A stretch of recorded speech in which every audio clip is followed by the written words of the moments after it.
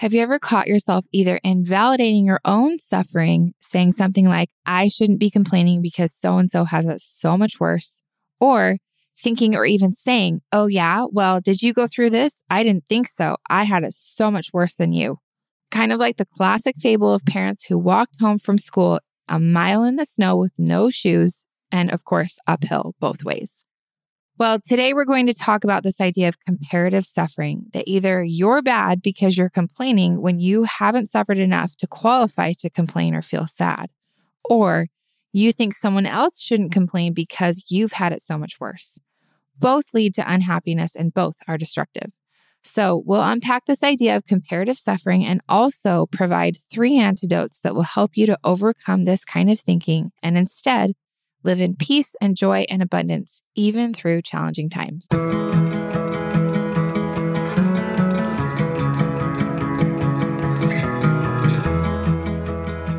So we are 3 weeks in on bed rest, almost 3 weeks.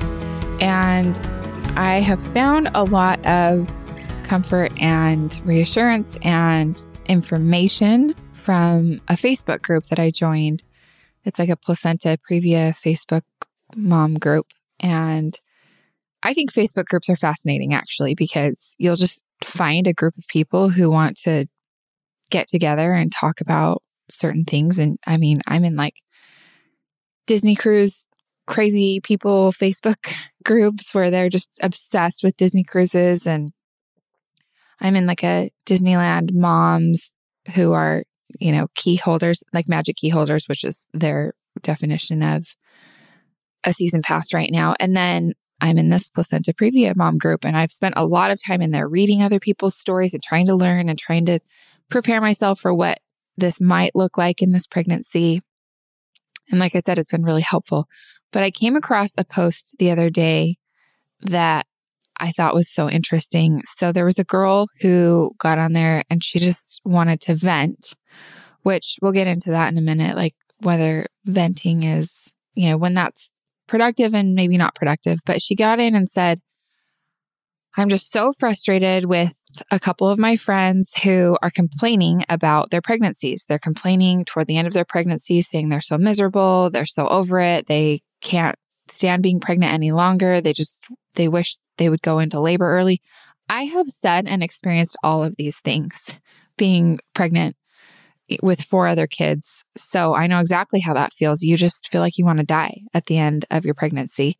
So I can absolutely empathize with the women who she was talking about. But she said, like, how dare they, I don't want to say those were her exact words, but that was her sentiment, was something along the lines of how dare they complain? Don't they? And especially around her, she was like, don't they know how much I've been through? And I was so scared to have my baby early and there were so many complications. I left a note for her about, hey, I totally understand where you're coming from because you've had a really scary pregnancy. But I said, also, your friends aren't trying to hurt you. People just think about their own life experience. They're not really typically thinking about everyone surrounding them or anyone who might be listening and how that conversation might affect them. And I said, Brene Brown has taught about comparative suffering. And I actually had just last week turned on, so I have Discovery Channel membership. It's like a $7 membership a month or something. And it gives you the Magnolia Network and HGTV and a bunch of really like wholesome, great networks that I love. And it gives you Oprah Women's Network. And so you can watch like old Oprah reruns or Oprah Super Soul Sunday. So I was watching an older episode with Oprah and Brene Brown. And in the episode, they talked about comparative suffering. And I was like, wow, this is fascinating. So I really zeroed in on that. Anyway, back to the Facebook group, I was able to tell her, like, Brene Brown explains that comparative suffering can be damaging because I didn't say we shouldn't, but I said something like, your friend's suffering, even though it may not feel equal to yours, is valid because that is her reality right now. And anyway, the girl didn't really love it that I said that to her. And she ended up deleting the post after because a couple other people gave her similar feedback to I don't really, I try not to internalize other people's suffering or other people's circumstances compared to my own. And I don't think she got what she was looking for. So she got frustrated and deleted it. But, I tried to offer her compassion at first, like upfront, like, hey, I totally understand where you're coming from. But also, I don't think your friends are trying to hurt you. And I think that this is a really important lesson for all of us to look into. So we're going to talk about comparative suffering today and what that even is.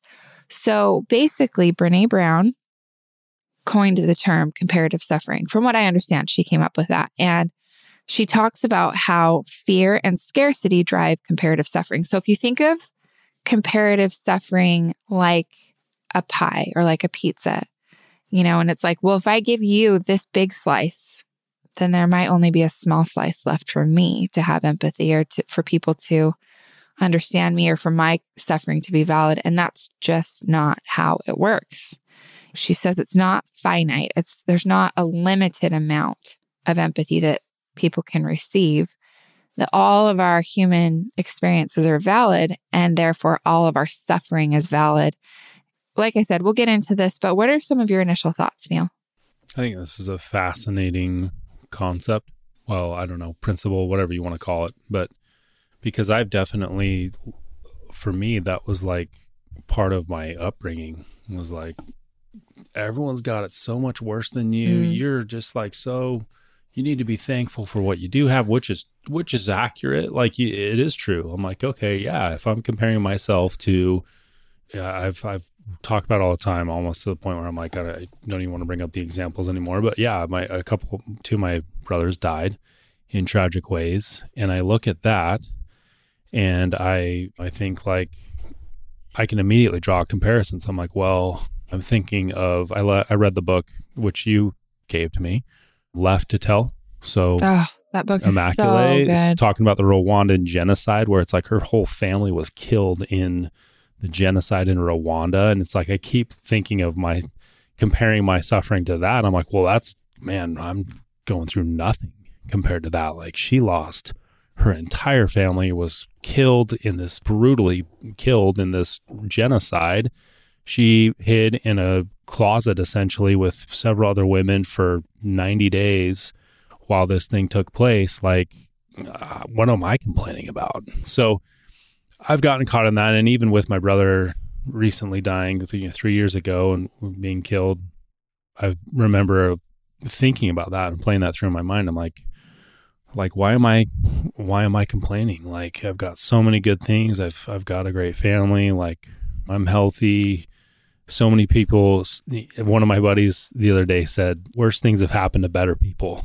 And I'm like, that's funny, and that's what I thought, I'm like, worse things have happened to better people. But at the same time, I think that it can, for me, invalidate your suffering. Invalidate your suffering. But what I learned, I think, about grief, or what I've been learning and am learning after losing a brother to suicide when I was 12 and dealing with that in a way to where I kind of just pushed it away, but then it blew out sideways, where it came out in like lashing out or acting out in different ways, probably was a contributing factor to the way that I dealt with it, to getting into an addiction. So I think this go around, I recognized this has to pass through. Like, I can't just push this, if grief and trauma or whatever is kind of like a wave coming over me, like I can't just push it around me and block it. Like I have to accept it and pass and allow it to pass through. And that's requires me to feel it, to accept it, to process it, to express it, to go through this whole process of the stages of grief and working through those. And so this go around, I've tried to just talk about it almost constantly, almost to the point where people are just probably like, okay, man, I get it. Like, it's hard. I don't think anyone feels that way, by the way. I don't think they do, but in my mind, knowing what it's like to not do that and having that blow out sideways, I'm like, I've got to like not care what people think. And even if I'm getting up in church we do fast and testimony meeting every Sunday where you like can get up and talk about what you believe and why you believe it. Even if I'm sharing about that Well, luckily it's not every Sunday. It's once a month. Once a month. I'm sure the people in my ward or congregation are just like, okay, dude. Listen, people don't feel that way. I want to address this because I think some people feel like this, where they're like, everyone's sick of me talking about this. I can't talk about it anymore. Everyone else is over it, so I should be too. And that's just not. First of all, I think that people are thinking about you far less than you think they are. That's true. I do agree with that. Most people, this was actually a really profound experience for me. So when I went through my divorce, so I was married right out of college and then got divorced a year later. Well, I went through a year-long divorce process. So I was legally separated for a year and just going through a lot of really hard stuff. And I went back to my parents' home ward for that year to go to church. I was living in Holiday, and that's where I lived while Neil and I were dating. But I lived out there in this cute little rental home in Holiday, but I would drive back home to my parents' ward in Bountiful, Utah, and go to church with them, with their congregation. So this was like a whole group of people that I grew up with that have known me since I was a kid. And so my bishop from when I was a teenager came over to me one of those Sundays. And I know he could just tell that I was really down. And it was a really hard experience for me to go to church for those years because I felt like such a social misfit. I couldn't go to church with my roommates who I lived with in Holiday because they went to a singles ward. So it was just for single people to like go to church together and potentially date and whatever. I mean, that's not the purpose of a singles ward, but that's definitely when you go to a singles ward, people assume, okay, this person is not married and available. So that wasn't really appropriate for me to go there. But then even in my home ward, I felt like, and I was thinking people were like, what do we do with this girl? She's like, we're not really sure. She's not married, but she's not single. So I just felt like such a social misfit. And I felt like everyone was looking at me and thinking about me and judging me and whatever. And my bishop from when I was a teenager, so he was no longer the bishop of the ward. He had been released because bishops serve for like a period of usually 5 years. So he had been released, but he came up and talked to me and said, Corinne, I just want you to know that you might be feeling like when you walk into church, everyone's looking at you, thinking about your situation, judging you. He was like, just so you know, all of these people are thinking about themselves. When they walk into church, they are thinking about themselves, their own problems, their own situation. Everybody in this chapel has problems, and you are not their problem. As much as you think people are thinking about you, they probably 95% of the time are thinking about themselves. And it's so true. So I think that's one thing to keep in mind. And I think another thing to keep in mind is what other people think of you is none of your business. I agree and with so that. If that's Totally. what you need for healing, is to just get things out and give people the opportunity to love you and show you empathy and kindness, that's on them, what they choose to do with that opportunity. So I just want to address that. I think it's super important to not feel like I'm beating a dead horse. People are sick of me talking about whatever challenging or grief-stricken situation I've been through. I mean, I have friends who I've been praying for daily since they had a close loved one pass away, and I don't get sick of praying for them. Like, I pray for them every day. For example, one person, because I know she's been really public about her experience, Emily Peterson, who owns Serenoni. We've loved Serenoni for years and years. We've worked with them many times. Neil worked with her husband, Nathan, and had a great relationship with him. And then he passed away this past year. And I have prayed for her literally every day. And I never get sick of it. I never feel like, wow, I'm kind of tired of praying for Emily. I just feel so much love and compassion for her. So I think that if you are feeling that way, that it's probably just Satan trying to get to you, making you feel like you should just stop talking about this. Because I think most people who care want to hear, and then people who don't care, that's on them. So, but to get back to comparative suffering, I think it's damaging in two ways. So first of all is the way that you're talking about, where it's like, well, I have nothing to complain about because, yeah, my brother got shot, but Immaculate in Rwanda watched several of her family members get shot, and she lost almost all her family or whatever, or she lived through this, horrible experience, like hiding in the size of a shoebox with 5 other women and for 90 days. I mean, you could literally find any example you want and say, well, this person had it way worse, so what do I have to complain about?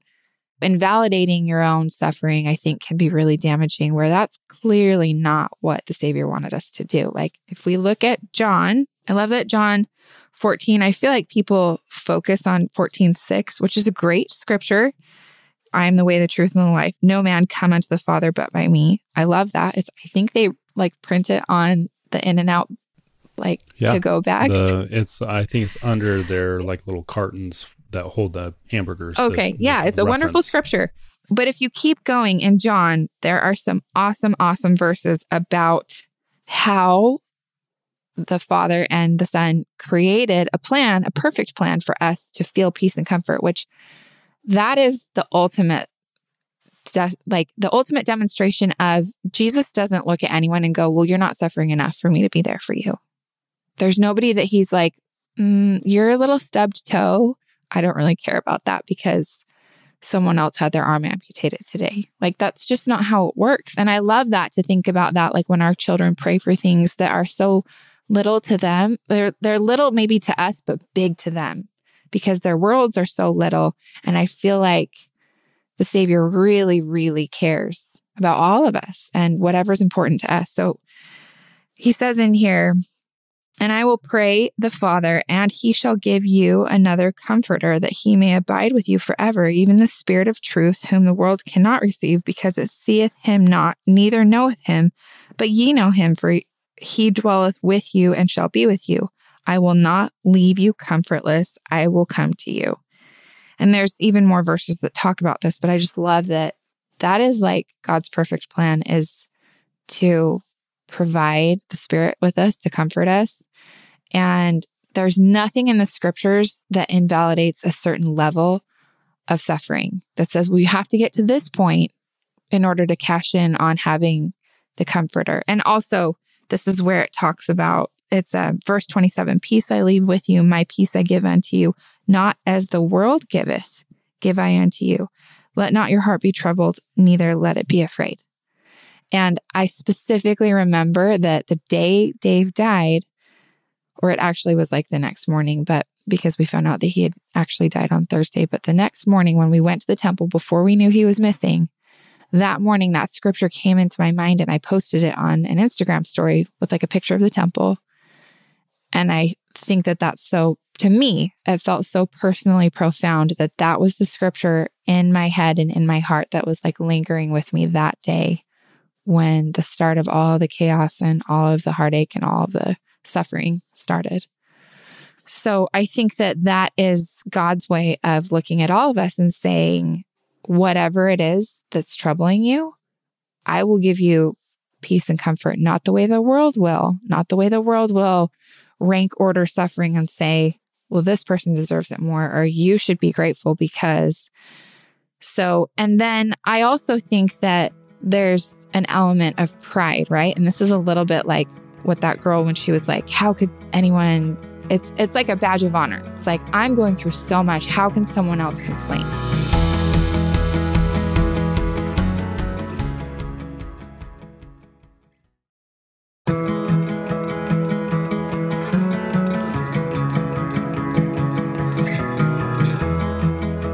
What I think is really interesting is, maybe it's just me because it's my favorite talk, but I feel like all roads lead back to pride, like examining pride and how that is playing a part.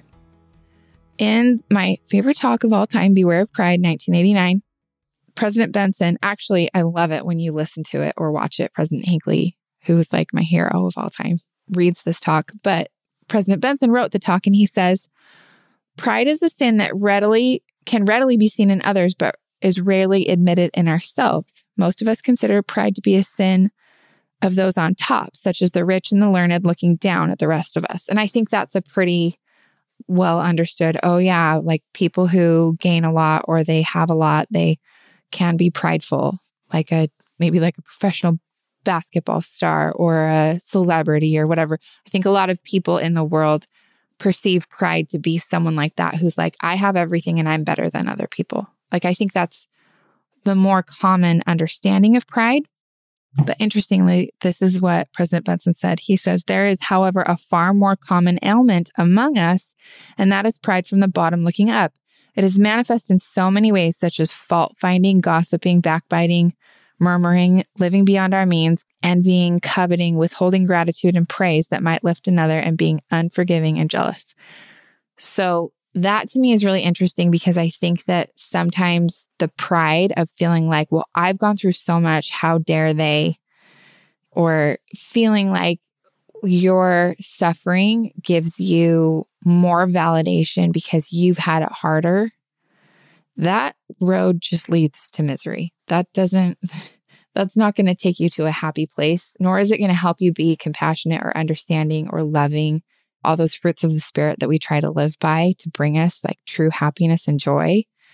Looking at other people with bitterness because you've been through something that qualifies you to be more angry at the world or more justified in your suffering is going to lead you down a road of misery, not a road of happiness.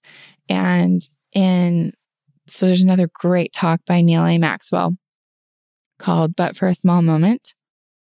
And he talks about pride and ego. He says a third trap. So he talks about like traps that you can fall into. A third trap which we can fall if we are not careful is to fail to notice that at the center of many of our challenges is pride, is ego. In most emotional escalations with which I am familiar, if one goes into the very center of them, there is ego asserting itself relentlessly. The only cure for rampant ego is humility. And this is why circumstances often bring us to a kind of compelled or forced humility so that we may recover our equilibrium.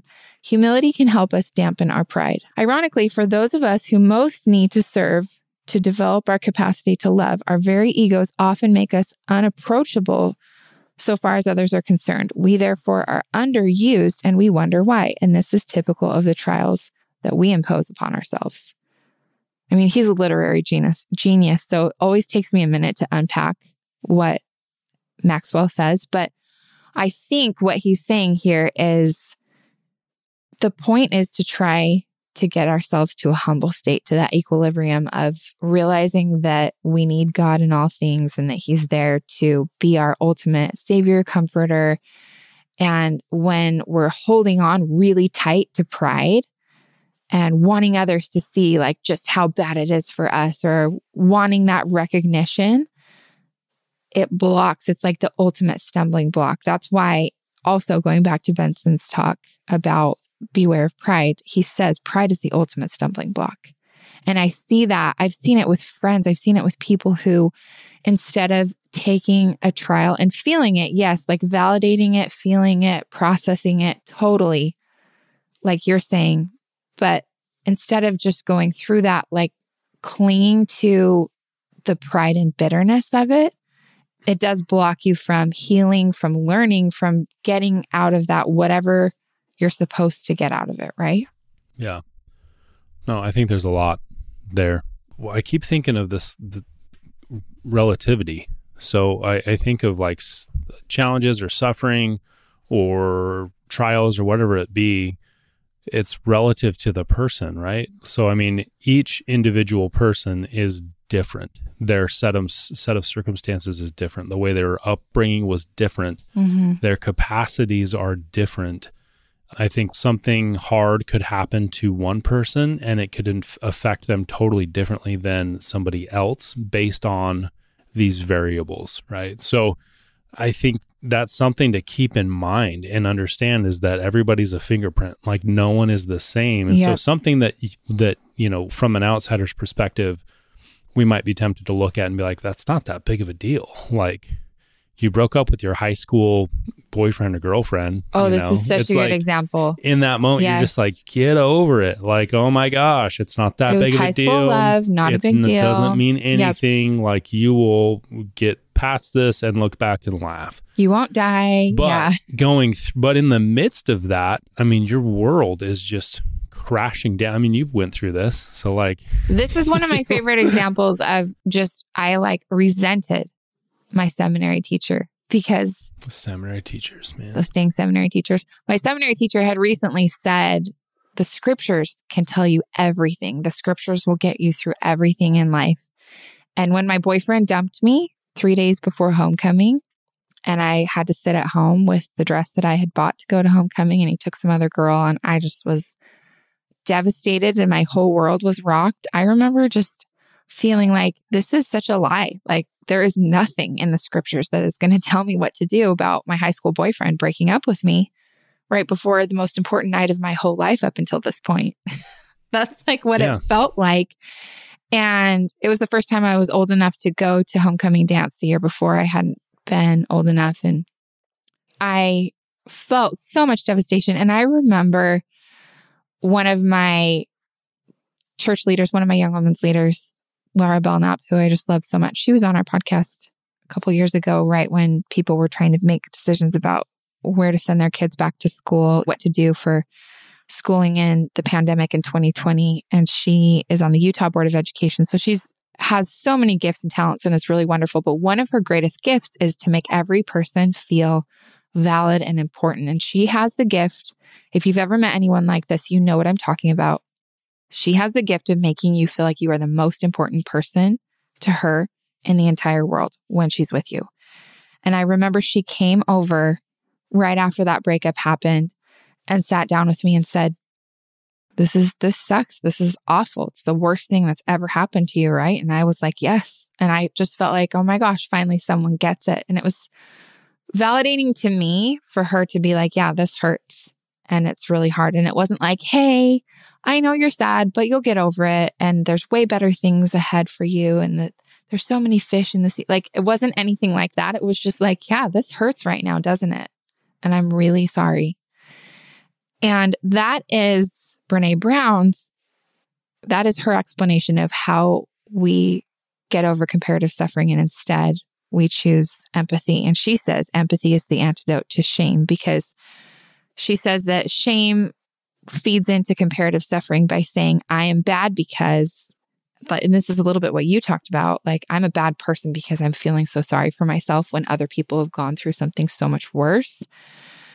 Where if you're giving yourself empathy or you're giving empathy to others, that is her definition of like the healing. And to me, it's very similar to humility versus pride.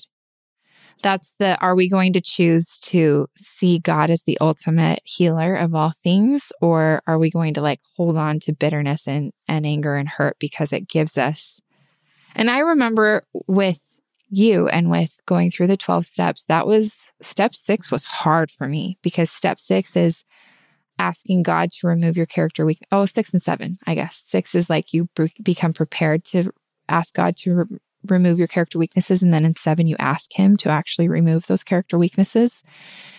And the one that I didn't want to let go of was my anger and resentment, because it gave me this false sense of security. Like, if I'm mad at you, if I'm always a little bit mad at you and if you owe me a little bit always, then you can't hurt me, because I'll always be a little bit mad at you for XYZ, for the things that have happened in the past. And I knew that that was the hardest character weakness for me to let go of, but it was so miraculous how truly the Savior's atonement took that away and enabled me to move on from the things that had hurt me in the past and just literally let them go. So I think that for me, it's a combination of, yes, having empathy for others, but also recognizing that God has the power to make things whole that you feel like could never be whole ever again, and instead of holding on to that bitterness and anger and hurt, allowing the Savior to heal you, allowing the Savior to take things over that nobody else can heal. And I remember too, in my journey of creating a relationship with God and a relationship with Jesus Christ, that it dawned on me one day that we needed a Savior and we needed that very individual, like you said, fingerprint relationship with God, because if there was some twin in the world, if there was somebody who understood perfectly, we wouldn't need the Savior as much. If there was somebody who grew up across the street from their elementary school, just like you, and was the youngest of 6 boys and had literally every single thing happen to them that happened to you, and you could call them up and be like, bro, today's really hard, and they understood you perfectly, then you wouldn't have to rely on the Savior as much, because you'd have somebody who would be like, yep, I've been through that exactly. But there's literally no one in the world who's been through exactly what you have been through. Whoever you are listening to this, whatever really challenging thing that you're facing right now, and the mountains you've had to climb to get to the point that you are, and the mountains that are ahead of you, there is a reason, and it is by divine design, that the Savior, Jesus Christ, is the only person who experienced all of our sorrows and understands us perfectly because of what he went through in the Garden of Gethsemane and the atonement that he performed. So I love that because it makes that relationship literally at the top. It's the number one. It's the one that I have to keep strong in order for me to be able to push through anything that happens in life, because I know that he understands perfectly what it's like to be on bed rest with your 5th baby and, a lot of other younger kids who need things, and running a business and all of the things that, and being worried about having a NICU baby and worried about possibly bleeding out and all of the stuff that I'm trying to deal with right now. The Savior understands perfectly. So, that reminds me of a scripture, just exactly what you're saying, that Christ understands. And there's a scripture I love in the Book of Mormon that talks a lot about that and kind of why Christ went through, or what he went through in part. And this is in the Book of Mormon, Alma 7. But he says, "And he shall go forth suffering pains and afflictions and temptations of every kind, and this that the word might be fulfilled, which saith, he will take upon him the pains and sicknesses of his people. And he will take upon him death, that he may loose the bands of death which bind his people. And he will take upon him their infirmities, that his bowels may be filled with mercy according to the flesh, that he may know according to the flesh how to succor his people according to their infirmities." So I love that.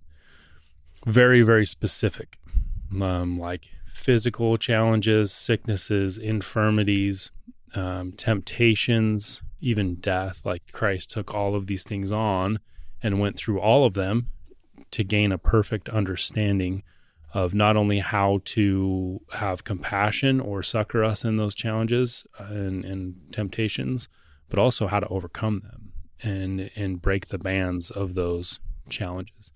So admittedly, I think a lot of times I'm like, I don't know perfectly how or why. I kind of know based off of what we know in the scriptures, and this scripture in particular, how or why it works. But praying and asking God for help, like that's why it works. And that's why something can happen. And there can be an immediate relief, or spiritually you can receive strength, is because Christ did this and spiritually knows how to succor us. And when we ask for that help, and kind of ask for the atonement to wash over us and help us in our lives, like that's why it works, is because Christ did this and totally understands through and through what it was like, how it feels, how to have compassion, and how to succor us, and then how to overcome it or work through it.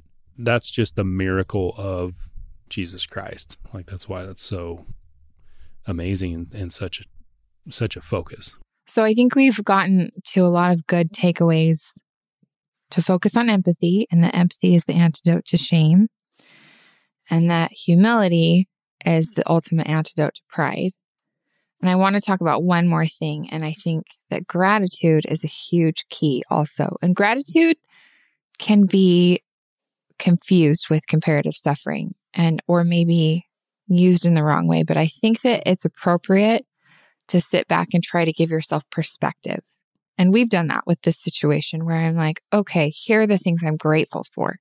I'm grateful that there's an end in sight, where potentially another situation could be like, well, I'm in bed for who knows how long, indefinitely or whatever. This is a temporary thing. This will end. And we have an end date, which is like no later than the end of this year. And something like, I'm so grateful that you work from home. Like, I think that putting things into perspective and finding gratitude, and not in a sense of like, oh yeah, well, we're better off than someone else, but in the sense of look at what we have to be grateful for. That shift in perspective is always going to help you get through hard things and do it in a way that's joyful and abundant and brings you peace and happiness.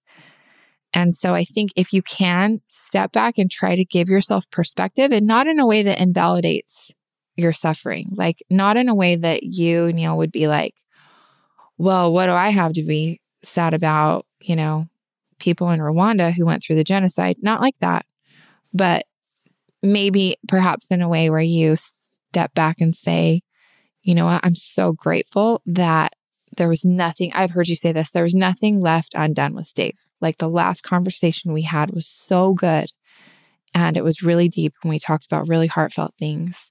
And I'm so glad that there's nothing that I have no regrets about our last interaction or the way we left things on the table. Something like that is a perfect example of giving yourself perspective and gratitude, finding gratitude in the hard things. I think that is one of the ways that we can gracefully go through trials in life and learn what we're supposed to learn.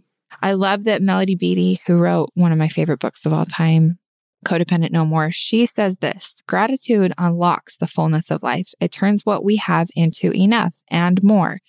It turns denial into acceptance, chaos to order, confusion to clarity. It can turn a meal into a feast, a house into a home, a stranger into a friend. Gratitude makes sense of our past, brings peace for today, and creates a vision for tomorrow.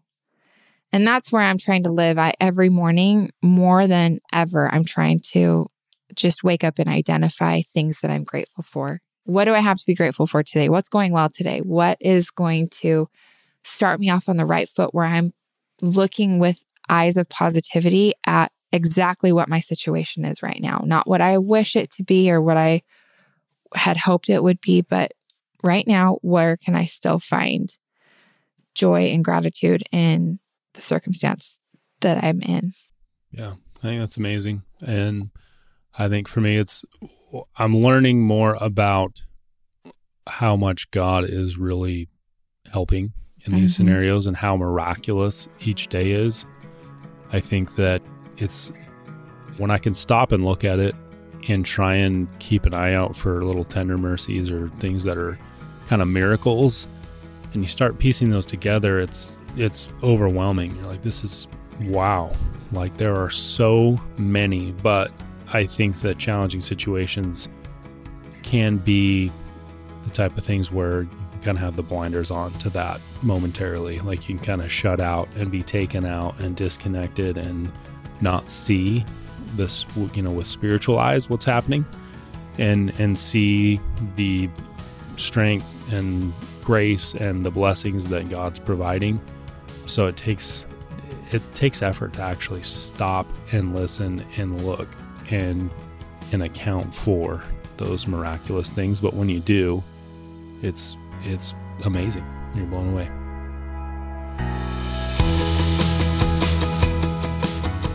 Thanks so much for listening to Mint Arrow Messages. Make sure you follow us on Instagram at Mint Arrow. Subscribe to our Apple Podcasts and rate and review us if you like us. And to get show notes, go to mintarrow.com/podcast. And you can even sign up to get show notes emailed right to your inbox, and we'll email you every time there's a new episode.